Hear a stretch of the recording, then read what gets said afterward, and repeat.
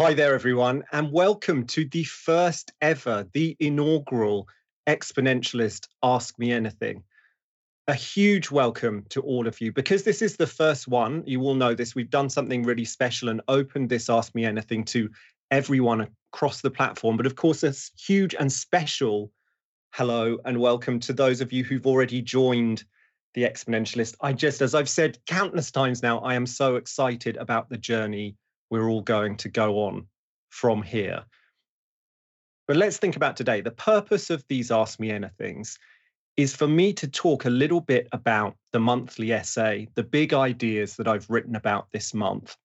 And then, of course, even more important, to talk to you. So I want to use these sessions, yes, to give a summary of the core argument that I'm making this month in the essay, to give a bit of behind the scenes thinking, to give you a bit of the journey that I went on to get to the ideas, to get to the framework or the thesis that I want to argue for this month, to go deeper in places if that's necessary. But then, of course, primarily to talk to you, to hear from you, because as I've always said, from the earliest days of putting this thing together with Raoul, it's the conversation we can build around the Exponentialist that is so hugely exciting to me. Speaking of Raoul, I know that when he doesn't ask me anything, he likes to have a drink, maybe two. I'm steering clear of alcohol for my first Ask Me Anything. I've got tea instead because I am so profoundly British, and tea is the British answer to everything. So look, hearing from you is key. As I said in the essay, think of the monthly essays as the campfires we gather around, and these Ask Me Anythings as the conversation we're going to have. And over time, we can find lots of new ways to expand that conversation. There's going to be a special Exponentialist community where we can all chat on the platform. That's coming. We'll think of other ideas. But these Ask Me Anythings will always be the core of the conversation too. And there's obviously a huge amount of knowledge and insight and profoundly interesting careers and life paths out there in the Exponentialist community. I mean, I can see the amazing people joining it every day. And I want us all to be able to access that. I want us all to be able to talk to one another, to learn from one another, to go on this journey together. Like, as we're endlessly saying, we're all beginners in this new world we're building. Collectively, we can face the tsunami of change that is coming better than we can individually. So I want us all to be able to access that. And of course, that aligns with Real Vision's broader mission when it comes to community and network. So that's what we have in store, talking about the essay, and then we'll move to questions. Let me talk first a bit about the essay and to give you, like I said, a behind the scenes look at some of my thought process that brought me to the essay, and then we can dive into the core argument. Because the truth is, I reflected for a huge amount of time about what the subject of this first essay should be. And that story just, I can tell it very briefly, but it really helps contextualize everything we're doing here. The reason that Raoul and I built the Exponentialist and this journey we're going to go on. There were so many directions I could take for the first essay. You all know that you've heard it often enough. The exponential age is about multiple technology revolutions all happening at once and all overlapping with one another and interacting with one another. Raoul calls it the biggest change to his macro framework, which he's obviously been building for decades. The biggest change to his macro framework that he's seen in his lifetime. Just a wave of change, the like of which we've never seen before. That's the fundamental thought at the heart of the Exponentialist and the exponential age thesis. And we're on a mission to understand what that all means. Yes, to profit from it as investors, but what it means for us as human beings, as professionals, what it means for our careers, for our futures, for our families, for our children. Yes, profit, but how do we flourish in this new world we're building too? So amid all that, what do I choose for the first essay? I want the first essay to set the scene, to set the foundations for this journey we're going to go on. And the essay that I came to is an essay that delivers a framework that I call electricity and magic. And some of you will know this because you'll have read the essay already. Electricity and magic is about delivering a big picture, overarching framework for understanding AI and understanding how AI, how machine intelligence will manifest and the role that it will play in our shared future and in the exponential age. Yes, the exponential age is about multiple overlapping technology revolutions. But the reason I wanted to zero in on AI for this first essay is because there's something special, and we all sense this. There's something special about machine intelligence. It's a kind of meta technology that's woven through everything that helps guide everything else in the exponential age. So if we're going to understand the decades ahead, if we're going to understand the exponential age thesis, we need to build that on a foundation of some understanding of AI and machine intelligence and what it means and how it will show up in the world around us in the exponential age in the years ahead. And remember, with this essay, and I'll come back to this point soon, I'm building frameworks and ideas in these first essays, the first few essays of The Exponentialist. I'm building frameworks and ideas that will come back to time and again on our journey, and we'll build on them over time. But we need to set a foundation, and understanding machine intelligence, understanding AI is so profoundly important to that foundation, to everything else that's going to happen.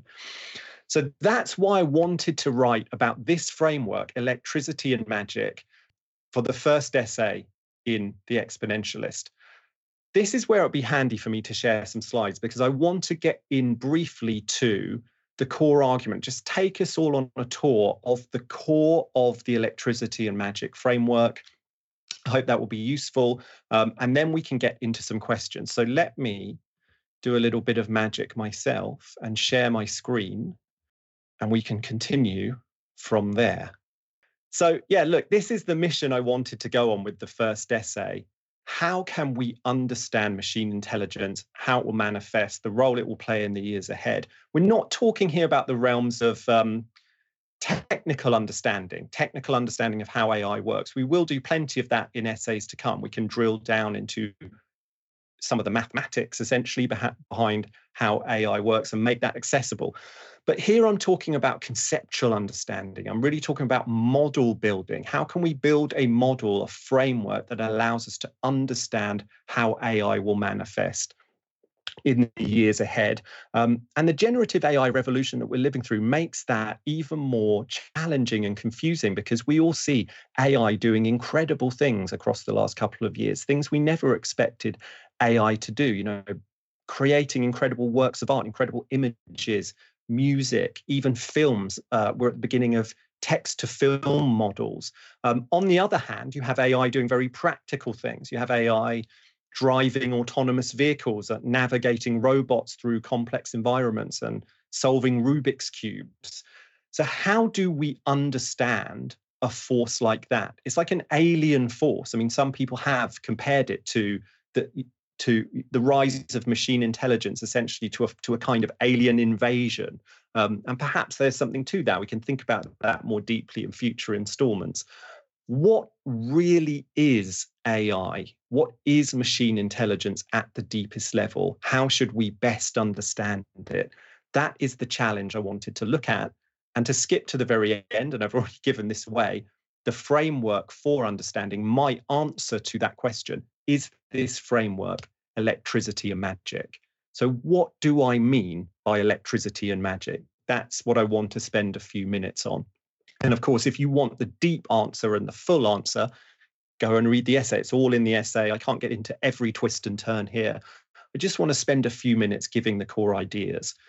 So to understand the electricity and magic framework for AI, first we need to understand the most simple, the most fundamental model that Raoul and I use to understand the exponential age. This really is a baseline, extremely simple model. It's a layer model of the exponential age, and you can see it on your screen here. We've built this layer model to help structure our thinking about exponential age technologies and about what's coming. And as you can see, there's 4 layers. The foundation layer is all about the infrastructural technologies of the exponential age. And we typically call those energy, data, and compute power. Those are forms of infrastructure that will fuel everything that's happening in the world around us in the decades ahead. Then there's the productivity layer. There are tools. There are the things that allow us to enhance our scientific understanding, to be more productive, to grow the economy, to do more. That's what the productivity layer is about. There's the value layer, which are the exponential age technologies that are going to transform the way we store value and we share value. And ultimately, they'll change the way we think about value. And of course, primarily, we're talking there about the blockchain revolution. And then there's the human layer. There's how this is going to impact on individual human beings, on all of us collectively, our careers, our lives, our health and wellness, our own bodies. How is this playing out for us as human beings? Now, look, where does AI fall in that simple model? At first glance, we had it originally in the foundation layer. Sorry, in the productivity layer. We had AI in the productivity layer. We were modeling AI as most people model it, as the mainstream models it, as a tool. This thinking is, okay, how should we best understand AI? How's it going to manifest in the world around us in the years ahead? Well, it's a tool. AI is a tool, among other tools, that will allow us to do more. It will unlock new forms of scientific understanding. It will allow us to perform new kinds of complex tasks, 3D printing. It will grow the economy in those ways. It will do knowledge work for us, all of that. And that makes a lot of sense. In many ways, AI will manifest as a tool in the years ahead. But we all know that doesn't quite capture the entire picture. Intuitively, we can feel there's something more to AI than just a tool. Other tools, for example, can't build new versions of themselves. This thing, as I say in the essay, is a wonderful tool, but a phone is never going to design and build me a better phone. We also don't think that, any other tools are going to suddenly determine goals of their own or start nuclear wars or enslave us or all of that. I mean, all of that's extremely far-fetched talk in my view at the moment. But there's something different about AI. It's best understood not as a tool, but as something else. I think we can all intuitively sense that. Modeling it as a tool just doesn't quite work. So what is it then? What is AI then? We're still stuck with the original question. How should we best understand AI? How will it manifest in the exponential age? To answer that, you need really to take a step back and ask yourself, well, if we're trying to answer the question, how will machine intelligence manifest? What really is it? We need some form of answer to the question, what is intelligence? That is, as you all know, a highly contentious, highly, contested question. There's really no consensus answer to what intelligence is, even among cognitive scientists, among biologists, among philosophers. But here's a definition that serves our purposes, that aligns, I think, with most mainstream thinking on this question, and that makes sense. Intelligence is what does useful work on information. Intelligence is the ability to do useful work on information. That's my definition, my working definition of intelligence. And when you understand that definition of intelligence, you take a step closer to understanding how machine intelligence, how AI will manifest, how it will show up in the world around us in the exponential age. The reason this definition is so important, intelligence does useful work on information, can be summed up essentially with this chart. Look at what's happening to information in the exponential age. This is a classic exponential age curve of the kind, we'll look at lots of them in the months ahead. Data in the years ahead is set to go exponential. Data creation is going exponential. This is the mainstream forecast, but there are great analysts, Tim Davies, who's been on the Real Vision platform a few times, who think this estimate is a vast underestimate. Even these numbers are hugely underestimated. Data creation is going to explode. And why is that? The reason is that we're weaving a layer of data, a layer of information through everything in the world around us. So the data is essentially leaving the confines of the digital realm of our computers and going out into the world around us. And we're weaving through sensors, through microchips, we're weaving a layer of data, a layer of information through every building, every vehicle, every sidewalk and lamppost, every object, hundreds of billions of connected objects coming, every person, because so many people have a wearable device now. We're weaving a layer of information and data through everything. And the result is a super network that's blinking into life around us, a connected world, a world that's far more connected even than the world we live in now. What is this really? This is about the deep merging of information and physical reality, the deep merging of the realm of bits with that of atoms. And this is a profound phenomenon of its own that underpins so much of the nature of the exponential age. It's the emergence of what I call the unified digital physical field. And I'm going to be writing a lot more about this and talking a lot more about it to all of you in the months ahead, because this deep merging of information and physical reality, I think, is a profoundly important dimension of the exponential age. It's kind of the final innovation platform. We're going to see a huge wave of innovation built on this platform itself. Anyway, you have the emergence of the unified digital physical field. You have information now as part of the physical world around us because of connected buildings, connected cars, connected sidewalks, hundreds of billions of connected objects, connected people, all in this super network.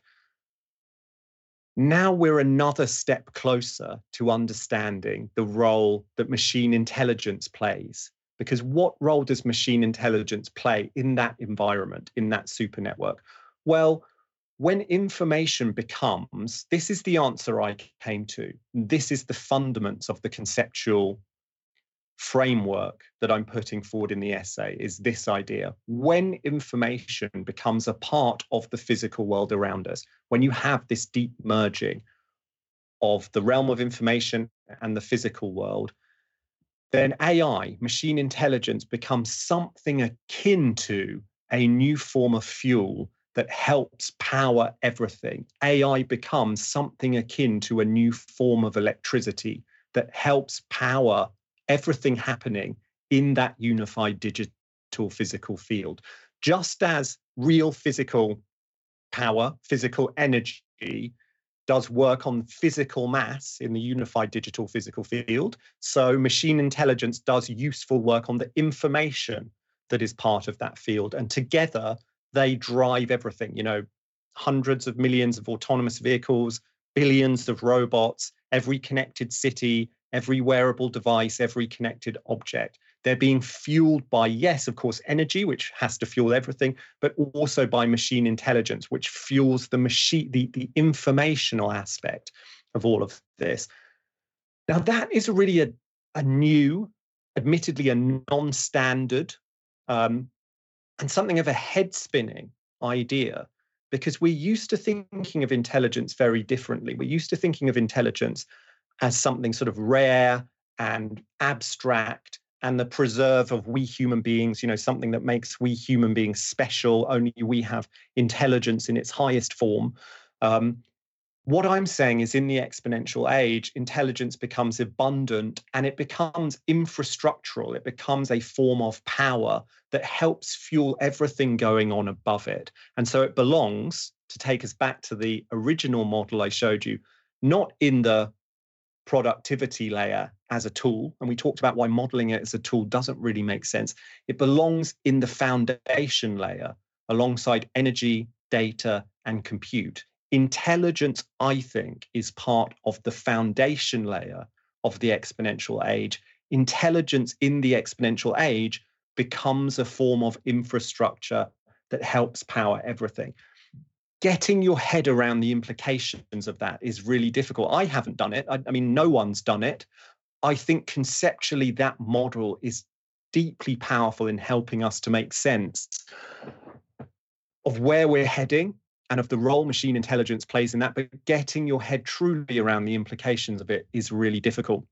You see this come to life when, for example, you look at the emergence of the kind of useful humanoid robots that we're going to see all around us pretty soon. I mean, this robot is not particularly humanoid, but this is a robot from Alphabet's Everyday Robots division, and essentially what they've done is they've unified robotics technology with a large language model, which means the robot can understand natural language and respond to natural language instructions, like, "Oh, I've spilled my Coke. Will you tidy it up for me?" Just something that natural, that intuitive to say, this robot can understand it and it can take a series of actions that will tidy your Coke up, clear up the mess for you. Now, look, obviously physical energy in the form of coming from a battery is powering this robot. Machine intelligence is in some sense powering it too. It's powering the informational aspect of what's happening here. And this is a great example of the unified digital physical field. You have the deep merging of information, of bits and of atoms all coming together in this machine, this robot. Just one tiny example of what I'm talking about. There is, as I wrote about in the essay, another even deeper manifestation of the infrastructural role that intelligence will play in the exponential age. And that's the role it will play in the energy network itself. This is the part of the essay that spurred some of the most interesting comments on the platform. And we'll come to some of those comments and some of those questions that you've sent in very soon. But the fundamental thought there is, without getting too detailed, and again, go and read the essay for all the details and the entire argument.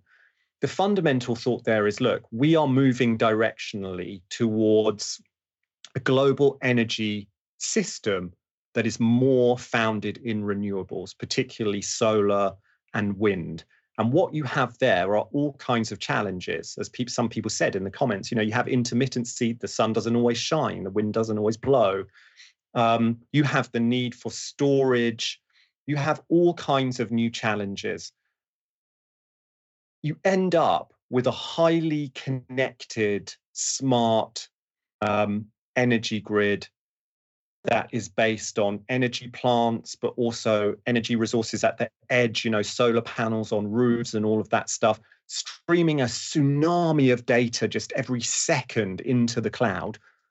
The only way that we can manage that is, well, essentially the answer is we can't manage it. The only way that can be managed is via machine intelligence. Only machine intelligence can make possible the kind of highly interconnected, highly variable, intermittent prone global energy system that we are moving towards. And so what you end up with is a situation where energy and AI fall into this deeply symbiotic relationship, because of course AI is very energy intensive. But the answer to that, I think, is going to be more AI. More AI will allow us to manage an interconnected energy system based on renewables. More energy will power more AI. More AI will allow us to power more energy, and so on. And what you end up with is this relationship. I call it the AI energy flywheel. And this is a hugely important symbiotic relationship in the exponential age. This technology relationship, in my view, this deeply symbiotic relationship between real physical energy and AI, which becomes akin to a form of energy in the unified digital physical field, this deeply symbiotic relationship is the technology relationship at the heart of the exponential age. It might just be, and this is a bold thing to say, and there's lots of time to talk about it in the months and years ahead, and we're going on a long journey where everything I say can be challenged. It might just be the most important technology relationship ever, perhaps, to be discussed. But it's profoundly important. And look, lots of people, well, not lots of people, some people have made extremely good points around nuclear. Why isn't nuclear a part of this picture?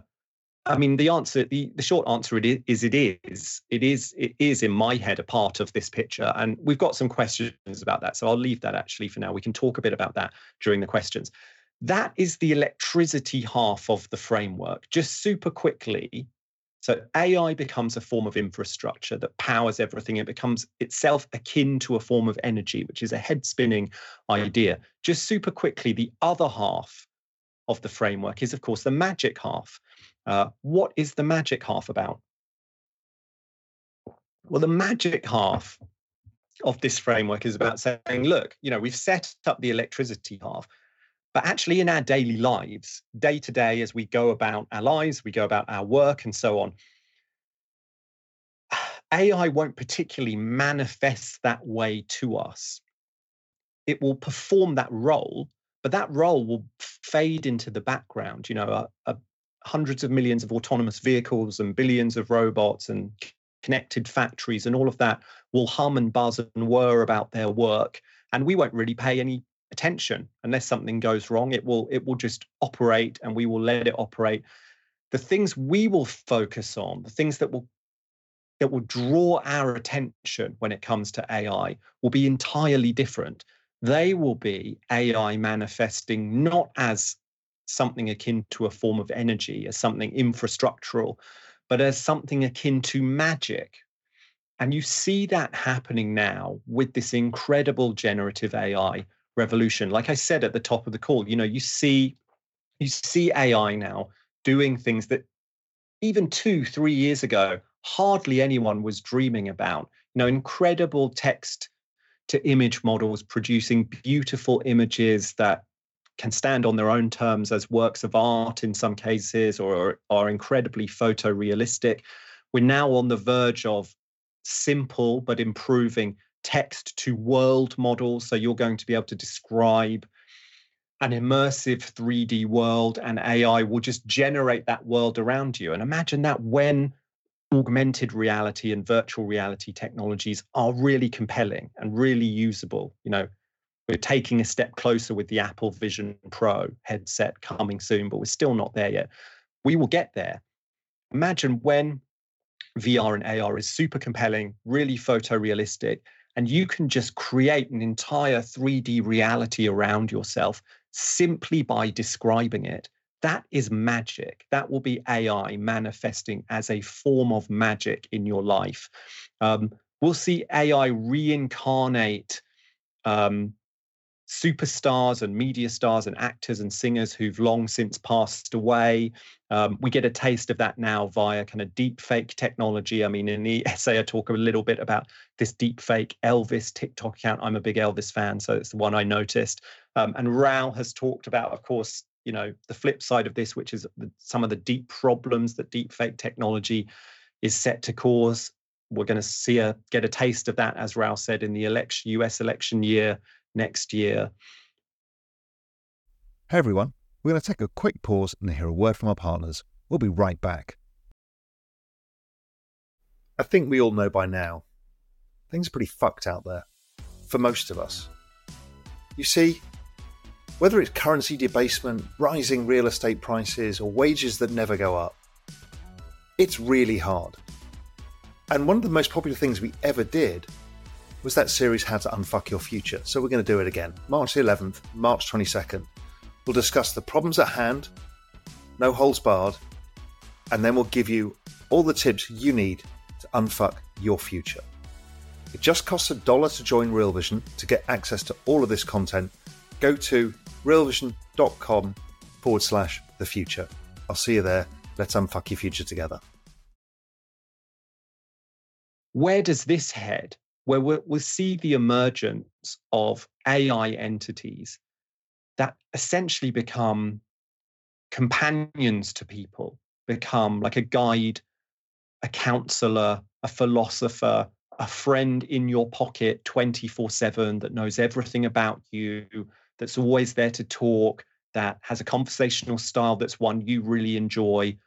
All of that, the emergence of these kinds of virtual companions, is something I've been talking about for years. And again, we really feel it happening now with large language models. In fact, you can already see these kind of virtual companions entering the mainstream even now. This is Mark Zuckerberg at Connect, Meta Connect, just a couple of months ago, announcing a range of AI-fueled characters, underlain by Meta's Llama 2 large language model, based on real celebrities like Mr. Beast and Snoop Dogg and so on. So AI entities that are there on your phone, inside WhatsApp, inside Instagram, there to talk to you whenever you want. You can chat to them. They become something akin to a friend. Again, this is AI manifesting as a form of magic. And the big point I want to make with this, there's two big points. The first is just look at the two sides of the coin when it comes to the way machine intelligence will manifest in the exponential age. It will manifest as something akin to a new form of electricity, a new form of energy, a form of infrastructure. It will also manifest as a form of magic.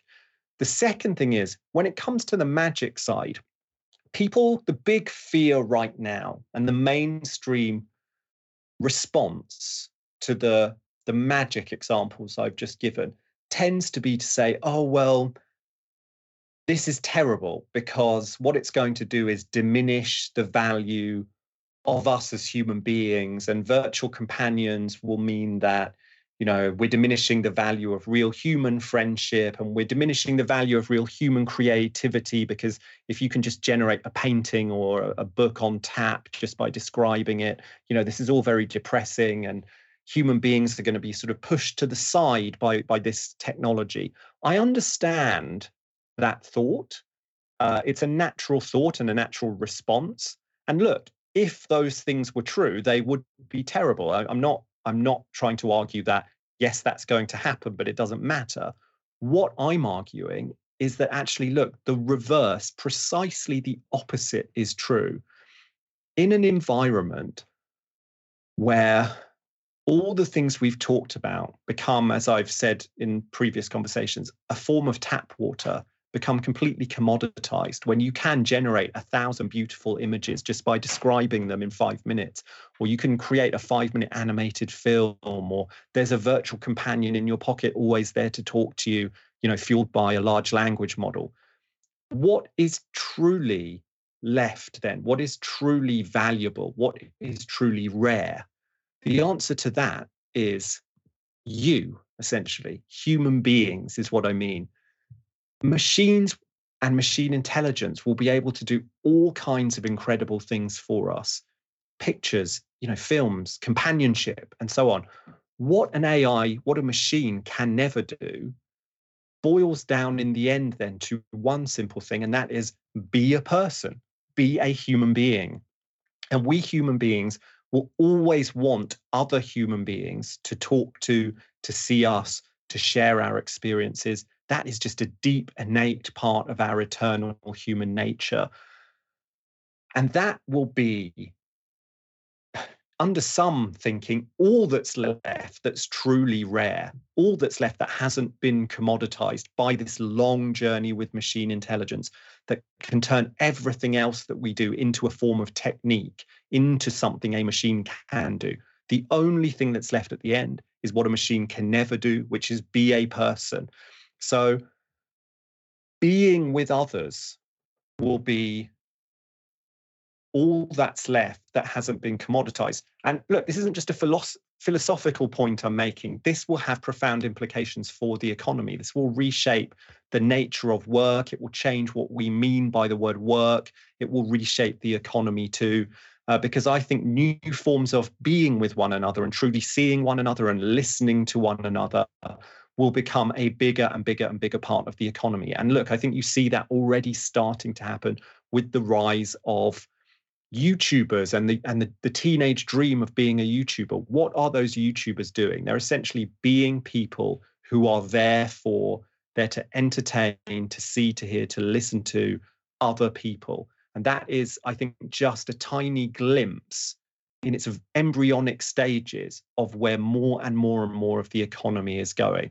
So look, remember, like I said, this description of the essay just scratches the surface, really, of the essay. If you want the entire Electricity of Magic framework and you want to dive into the details, go and read the essay, of course. And, it's also really important to say the essay itself just scratches the surface of what we need to understand about machine intelligence.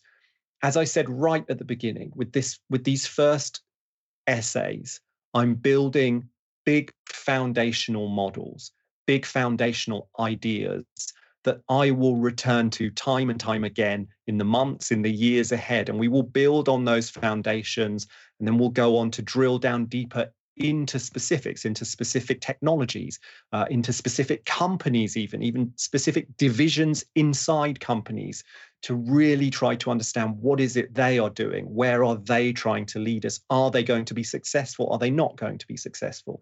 All of that lies ahead, but we need to start with a foundational set of ideas, and that's what I'm trying to build in these first few essays. We're all beginners, as I said again, in this new world, and the journey is going to be very long. Now, with that said, that is enough talking from me, or there's going to be more talking from me, but that's enough monologuing from me. Let's have a look at some questions. And to do that, I'm going to stop sharing my screen because we don't need to see my slides anymore.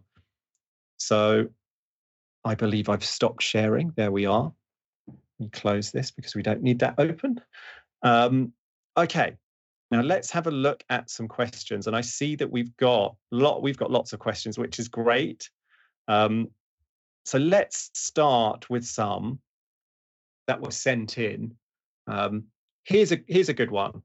I like the idea that the convergence of AI and energy. I like the idea of the convergence of AI and energy, but I noticed that nuclear energy is not really part of your framework. Can you elaborate on why? There's another part of this question, so let me handle the first part first. Yeah, look, and a couple of people picked up on this in the comments. Nuclear is a part of my energy framework for sure. I think that nuclear will play a key role in what is coming. I think it needs to. There's a few things to say about energy, and this will help deal with a couple of the other questions on energy. Energy discussion can become sometimes a little fraught, can get bound up in politics. I'm trying to take a step back from politics and look at what is set to happen, what will happen. And then, of course, we're in the realms of probabilities and probabilistic models. No one absolutely knows for sure.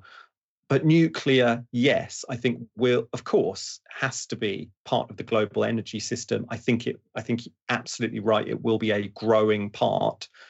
Again, that question is political. Germany have moved away from it. But I don't think that changes the fundamental idea in play here that, look, renewables are going to be a bigger slice of the global energy network, a bigger slice of electricity generation than they are today. They're going to be a bigger slice in 30 years. I think directionally that is overwhelmingly likely. And then what you end up with is a highly complex, interconnected, networked energy system. And you will have lots of renewable resources on the edge, solar panels on roofs and wind turbines on roofs and all of that. And only AI can manage that. So you do end up with this deeply symbiotic relationship between AI and physical energy itself. And that relationship is fundamental, sits at the very bedrock, as it were, of the exponential age. But look, fusion, incredible things are happening with fusion when it comes to nuclear. Things are happening in the lab now with fusion that were not happening 12 to 24 months ago. things that some people said were never going to happen. So it is an incredible time there too. And for sure, I will be drilling down. I need to start with a big piece on fusion, I think, and then drill down into the technologies and some of the companies in that space, because that is a fascinating journey all of its own. Very quickly, the second half of this question. I wonder how plausible the 2035 deadline is. This is something I talk about in the essay, for the peak of fossil fuels. Yeah, I mean, look, I don't know. I think that it's entirely possible, perhaps likely, that is an optimistic time frame, because I think there's political pressure to deliver optimistic time frames. I'm not wedded, that this model isn't wedded to that particular time frame. I think it's wedded to an idea of where are we heading directionally, but it wouldn't surprise me if fossil fuels don't peak in 2035. Sure. Okay, look, question number 2, and this is one I can do quickly. This one's from Patrick Daly. Is ARK a recommended holding for proper exposure to the coming exponential run?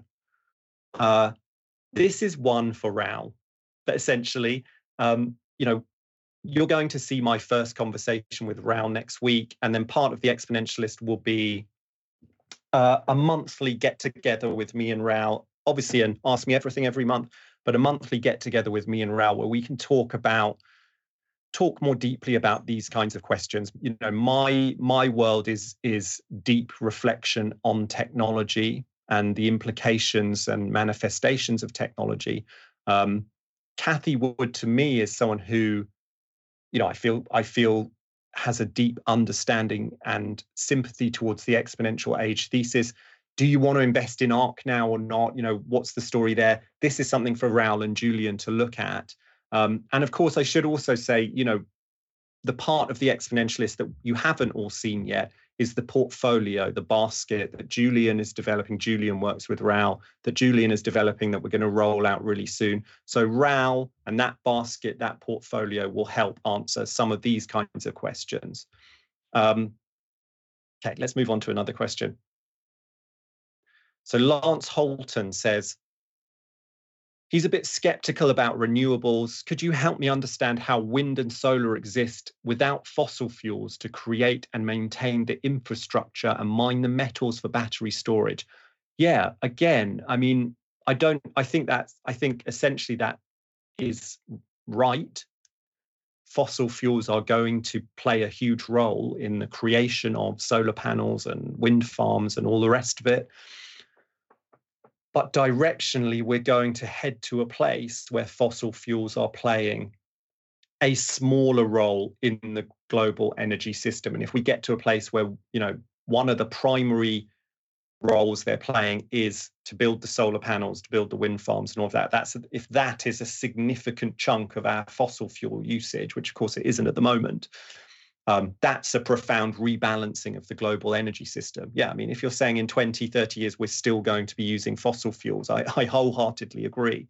But the balance is going to change. And again, directionally, you end up with this interconnected, very complex global energy system that needs AI to manage it. Ben Stevens, where can I get some exposure to smaller non-listed companies at the forefront of this area, at the forefront of the exponential age, essentially?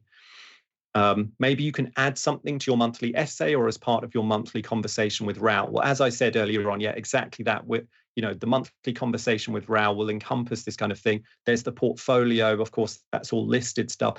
I am extremely interested, and so is Raoul, in looking at ways that we can think about together, how can we invest in the exponential age in ways beyond listed companies? Probably shouldn't be saying this, I'm going to get into trouble when I talk about what we have in store, but we're thinking deeply about that kind of stuff. Stay tuned. Of course, we're in the very early days of the Exponentialist right now. This is the first ever month. But we are going to think about what we can do there, because there are ways to invest in this beyond just listed companies, of course, and it would be fun and it would be profitable to be thinking about all of that. So thank you, Ben Stevens, for that question. Dan McGrath, do you see decentralized AI on the horizon anytime soon? Yes, And that again is a profoundly important dimension of the machine intelligence story. I'm establishing here an underlying framework for thinking about how machine intelligence will manifest in the years and in the decades ahead. There are huge questions then about who controls machine intelligence, and how distributed is it? At the moment, you have something of you have kind of two big models, really. And there's, I kind of think it's funny, and it's also interesting for a computer nerd that there's still that analog there with that old kind of closed ecosystem, Apple closed ecosystem, PC open ecosystem debate, because you have two big models. You have, of how this might play out. You have a model where you're going to see huge concentrations of centralized power in a few big technology companies like Meta and Google and OpenAI/Microsoft. Or you can have a future where you have hugely distributed open source AI. You have AI for the people, essentially.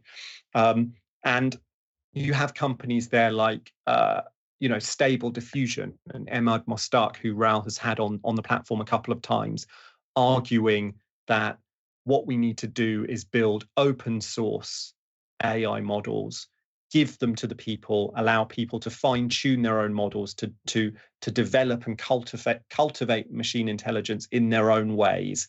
Otherwise, we're going to end up with concentrations of power that are deeply unhealthy socially. And I do think that's going to be a battle, and it's not going to be a quick one.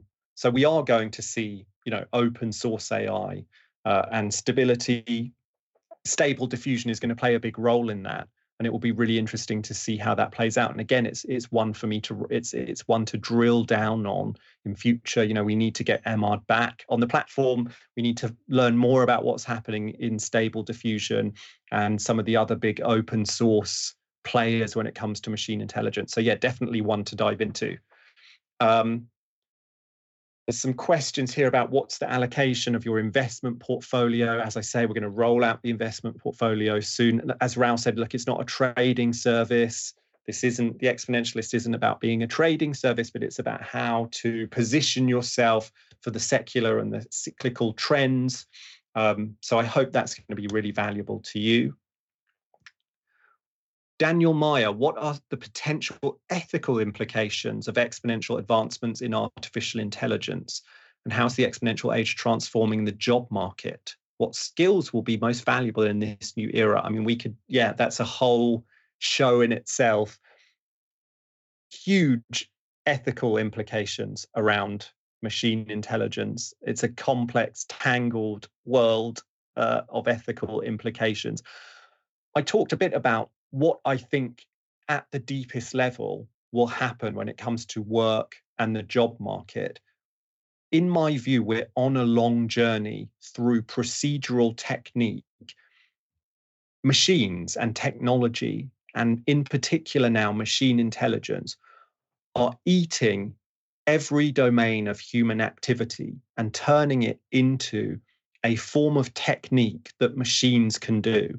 And that is now reaching domains of human activity that we never expected it would reach, like creating images, creating films, creating music. What is left at the end of that long road? What's left in the end is being human.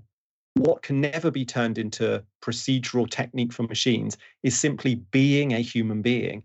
And more of what is valuable and what is rare will be about that, being a human being, being there for other people, truly seeing them and hearing them and listening to them and understanding their experiences as a fellow human being, which AI, can't do. It can pretend to do it really well enough to fool you. But if you know that it's an AI, something is missing. More and more of the economy and more of work will be about that. And then look, do you end up in a place where you have also some form of universal basic income that liberates people from what we call traditional work at the moment, so they can do forms of kind of care work and being there for one another and being there for their family? Again, huge avenues to explore. I don't know the answer to lots of those questions. I know they're questions, and that's the most important thing right now. These are questions that most people still are not asking. But we as exponentialists and people in the exponentialist community, we are asking them, and we're going to go on a journey to try to figure out some answers. Are there any books that you can recommend? Oh, there's so many books that I can recommend. In fact, what I might do for members of the Exponentialist is write an Exponentialist reading list, a fun reading list, 10 books to help you navigate the exponential age, 10 books that have really shaped my thinking on the exponential age. I mean, Homo Deus, Yuval Harari's book back in, I think, 2015, is such a compelling model of what is coming. I have to say that I don't agree with some of his conclusions, and again, I'm sure I'll be writing about that. But if you want one book to go and give you a taste of the scale of change that's coming, and that's really compelling, really well argued by someone super, super smart, go and check out Homo Deus. That's a recommendation from me. Now, let me see. We're going to have to wind up soon. I've only got 5 minutes left. I just want to handle one or two more questions. If I don't get to your question today, please do drop me a line on the platform, and I'd be delighted to answer the question in writing. And then, of course, my conversations with Raoul are coming up. There'll be future Ask Me Anythings. I hope there's all kinds of ways you'll be able to get to me. And the community on the platform is coming too. And then you can chat with me in real time there. We can all talk to one another. This might be a fun one to end on. Maura Clark.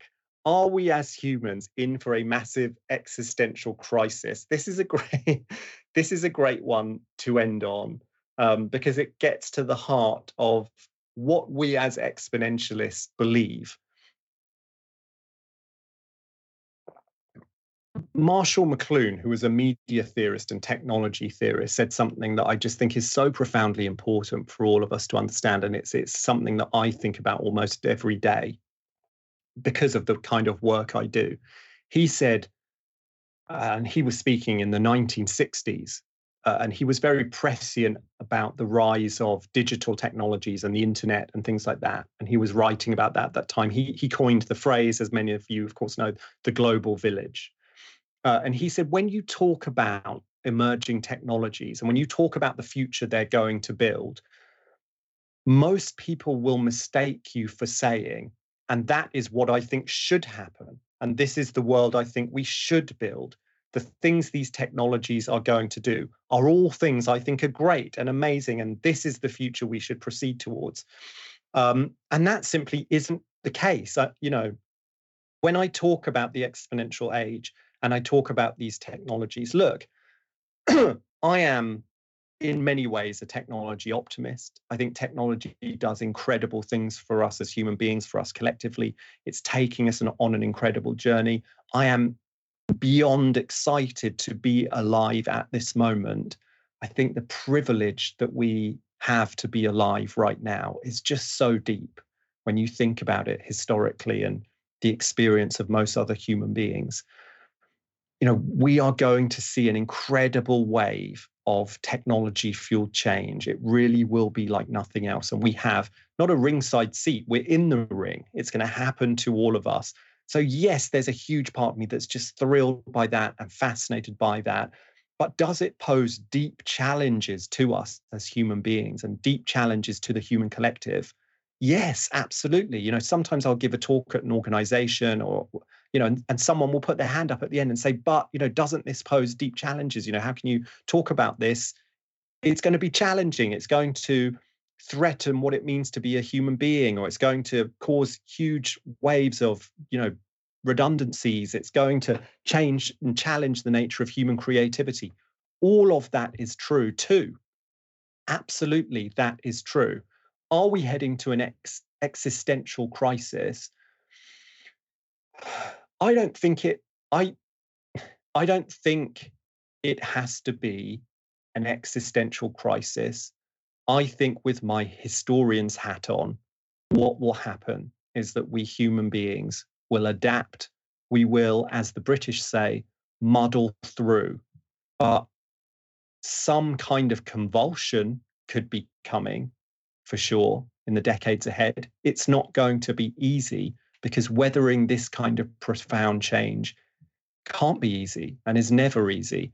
But we've had these kinds of periods of profound change before. If you look at the birth of modernity, if you look at the first and second industrial revolution, we adapt, we find ways to change, and we find ways to draw the best out of the technologies that surround us. But that is going to be a journey. And that's why the Exponentialist was built, because there is huge potential. There's huge potential, look, to capture value, of course, but also to grow as human beings and to grow as the human collective. But there are deep challenges too. And, there's so much more I can say, but that journey and that challenge is what the Exponentialist is all about. Figuring out what it all means for us is what the Exponentialist is all about. Okay, I'm looking at the clock and my hour is more or less up. I have so enjoyed speaking to you and answering your questions in this first Ask Me Anything. So thank you so much for tuning in. As I said at the top of the show, of course, a special super thanks to those of you who've already joined the Exponentialist. You're going to see my conversation with Raoul in a week. You're going to see next month's essay. It's already barreling down the track at us. You're going to see the portfolio coming from Julian and Raoul soon. And we're just going to go on this incredible journey of understanding and discovery together. We can challenge one another. We can learn from one another. And as we build over time, we're just going to build deep understanding of what is happening around us and what it means for all of us. But that is enough from me for the first ever Exponentialist Ask Me Anything. Thank you so much for tuning in. And I'll see you all again soon.